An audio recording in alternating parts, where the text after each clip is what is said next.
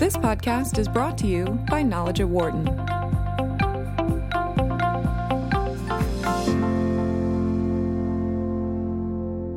Hi, I'm Sandy Hunt, Managing Director of the Wharton Social Impact Initiative, and I would like to welcome you to this conversation with Vincent Stanley, Patagonia's Director of Philosophy. Vincent, welcome to campus. Well, thanks for having me.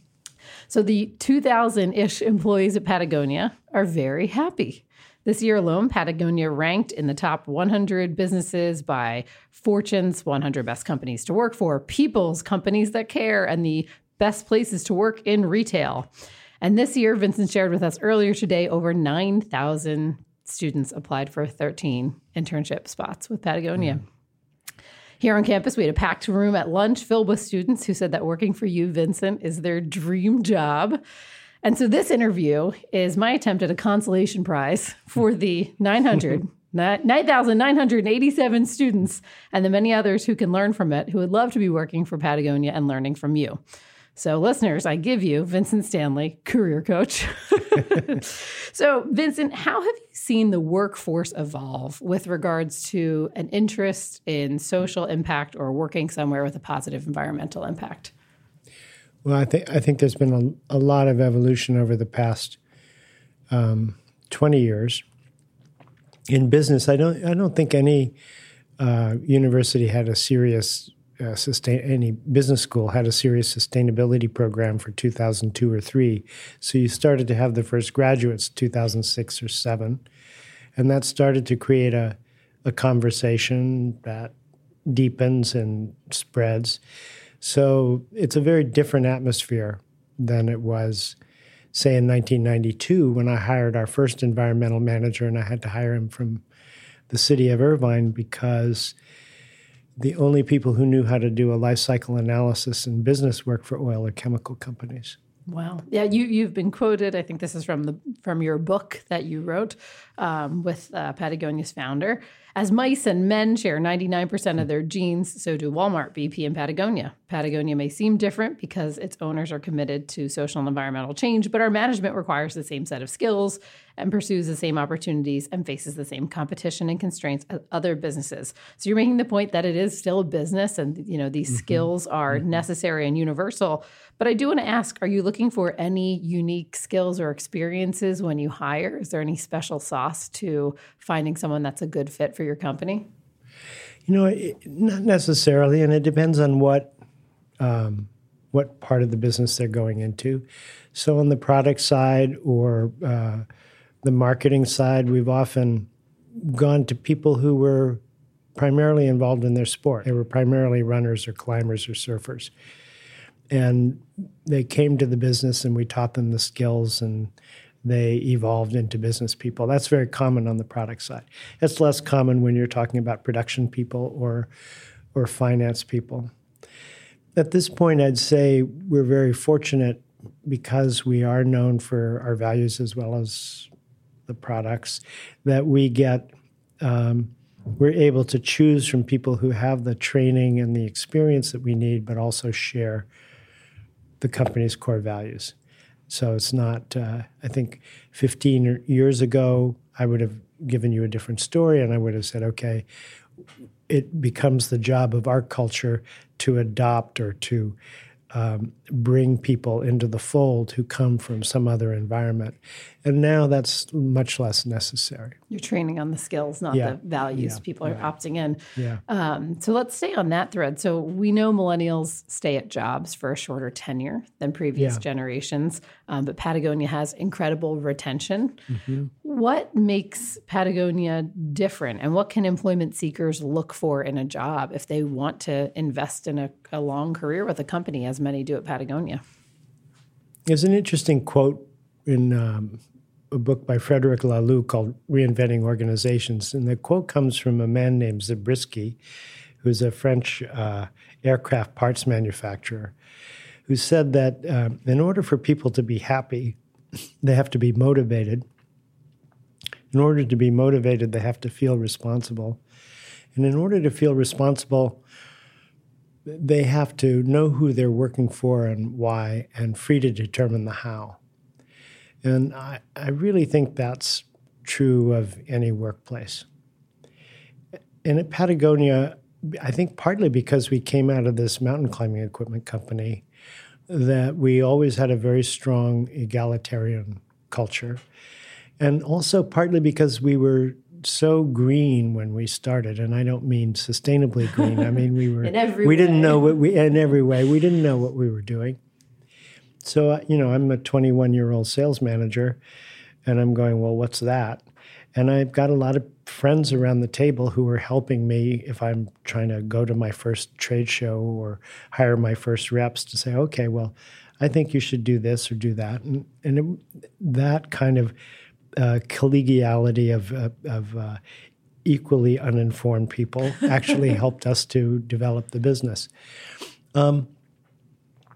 So that said, there are other factors. We have on-site daycare, and I wish I had sound effects to have an applause reel right now, but here's mine. It's almost unimaginable to me the kinds of tensions that parents experience when they have to go to work and leave a kid with a professional and it's not on site. So it changes the whole nature of the community to have kids laughing, to be able to have lunch with your kid, to if the kid gets sick, that you simply go down and then you take the kid home. And we do not lose working parents. I think that the return rate, women return to work after they have a child, but then at the end of the first year, it's something like only 20% of them are in. The sort of to and through problem of returning and retaining. Yeah, right. And we have something like 98% retention, not just of mothers, but also of fathers, because we give fathers 4 months leave as well. And I think as long as the kids are involved in that childcare program, there's really no incentive to go to work anywhere else because there's no other place that offers that kind of environment. Absolutely. And it's really good childcare too. The other thing I think that I'm imagining them climbing like a small rock wall. No, I was about to say that I think it's very interesting that the qualities that we try to develop in the kids, on the one hand, self-reliance, and then on the other hand, cooperation and reciprocity. And those are also qualities I think that we favor in our employees. So we have a pretty independent group of people working there, but they're pretty decent to each other. Yeah. So it's a very integrated life for an employee. It is an integrated life. So for someone who's not lucky enough to be interviewing with Patagonia, but is assessing if the company they're interviewing with is going to have the values that they're looking for, what's your advice? What questions would you ask? What things would you look for if someone was seeking your advice on determining how deeply really embedded the values are at a company they're interviewing with? Yeah. I think there are a couple of ways. The easiest is to see if the company is a B Corp. And then even if the company is a B Corp, I would look at what is the distance between what a company says and what it does. And you can find that out from talking to employees or talking to customers. And if you're working for a larger company, one of the obvious things to look for is if you're interested in a job in sustainability, that you want to make sure that larger company has sustainability under operations and not under marketing, or worse, under legal for compliance. Those are things to look for. Sometimes people ask me, should I go to work for a big company and try to work for change, or should I try to work for a company that's already committed? And I think my usual answer is, if you go to work for a company that you hope to change, don't stay there for more than 2 years if nothing is happening. And then try to find allies within the company. Use it as an education opportunity. But it's just and there's no reason now, I think, to go to work for a company for the long run that you don't feel alignment with when there are so many new companies coming around. Yeah, you gave a good piece of advice there for what we sometimes hear referred to as intrapreneurs. So, folks who are looking to make that impact change within a company. Besides finding like-minded pals, compatriots in that effort, what other advice would you have for someone looking to drive impact in a company? A couple of pieces of advice I give to students, and some are not so much in business school, but those who are going into NGOs. So if you have a bug to save the world, the thing you want to watch out for is you want to make sure that the work you're doing is actually something that you draw satisfaction from. So I think a lot of people go into activist work and they end up doing things that they don't particularly have a gift for or don't get satisfaction from. The actual skills they're using day to day? Yeah, okay. Right. So for business students, I always ask them, okay, if you want to save the world, where do you want to save it? In marketing, operations, finance? What do you have a bent for? Because 90% of work is chores, no matter what kind of work it is. And you want that 10% to really be deeply sustaining. You want it to be satisfying. So that's one piece of advice. And the second is also identify what is it people come to you for. And that may not be the same thing as your deepest source of satisfaction, but it also gives you a sense of social usefulness, that people trust you for something, or they call on you for something that you know how to do. Whether you're singing at weddings or giving the funeral oration, or you're, helping somebody make contact with someone that someone is afraid to contact. Those kinds of things are really important to understand about yourself. Yeah. And you're talking a little bit about students there. As you meet these young job seekers, are there any misunderstandings or things that you think they're missing and you'd like to set the record straight or correct in their perspective? No. It's all kind of individual. I'll give you an example of times that have been times of great tension for Patagonia. And I think it happens with any company as it's growing. So a company grows from 5 million to 10 million or 50 million to 100 million. And all of a sudden, everything it does to produce its products and services has to change in terms of its systems, just the simple stuff. How do you handle the inventory? How do you handle the finances? And so you need to put those new systems in place, and you end up hiring somebody from a larger company to come and help you because none of your employees have ever worked with a system for a business that size. And that's where you can get into real tension because the people who work there say, am I still relevant? Because they're bringing in these people over me. And the people who come in say, ooh, this is a really interesting place. I'm worried I'm going to screw up or I'm going to hurt the place because I don't really understand what it is. So there's an integration period. So I think for anybody hiring, even if you're just kind of going into your first job, to really listen.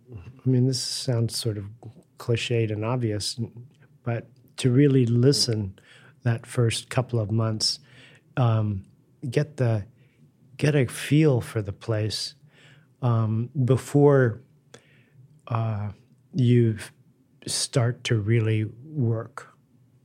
That's great advice. You referenced when we were having lunch with students today that your younger employees are starting to apply pressure. They have expectations and hopes. Tell us a little bit more about what you meant by that and what they seem to be driving on or pushing for. Yeah. Well, at Patagonia, the younger employees want to be able to bring their dogs to work. Is that allowed? Yeah, all of a sudden we have dogs in the workplace. There you go. It's harder for me to see that. There's some subtle generational changes in our own company, but I see that more when I talk to people at other companies. And an example is Danone. that I talked a little bit about at lunch. Big French multinational, privately or publicly traded. And they bought the largest organic dairy company in the U.S., $6 billion company. And they embedded an executive, a wonderful woman named Lorna Davis, who used to run Nabisco in China, into the B Lab office because they said, we want to make this company a B Corp within 3 years. So they had Lorna work in the B Lab because B Lab had never evaluated a company that size. Was that here in Philadelphia? No, in New York. Okay. She was in the New York office. And those employees, there were 100 different employees working on it, most of them millennials, and they made it happen in 1 year rather than 3.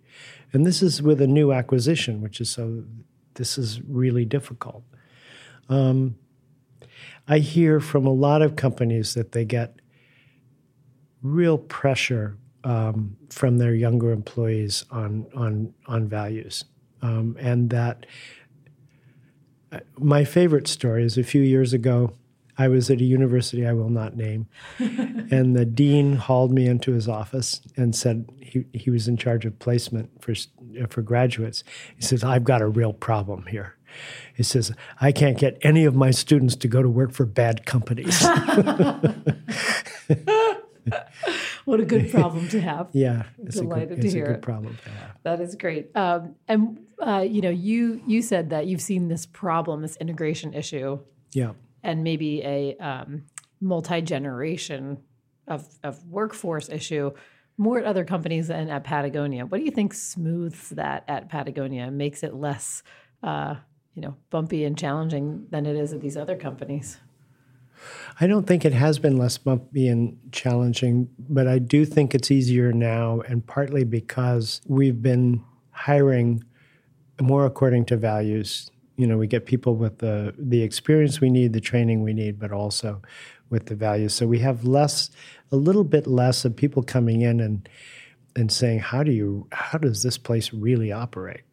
I think that there's a level of cultural confidence that this company is successful because of the way it works, rather than challenged by its constraints. To the extent that you can give us a peek behind the curtain, how do you hire on values? What does an interview process look like? Or how do you, systematically look for those things? I often joke when we, hire an interview, it's like proposing on the third date. It's like, it's been, 3 good hours of conversation. No, it's how's really 35 hours a week for years sound like? Right.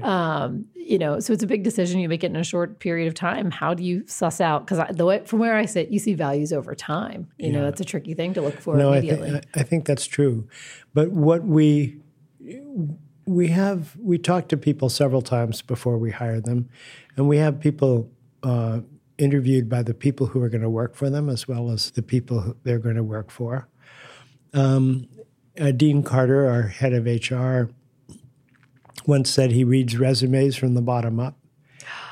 So he'll look at what are their sports, what are the volunteer activities. The hobbies section. Yeah, what are their volunteer activities, as well as what's the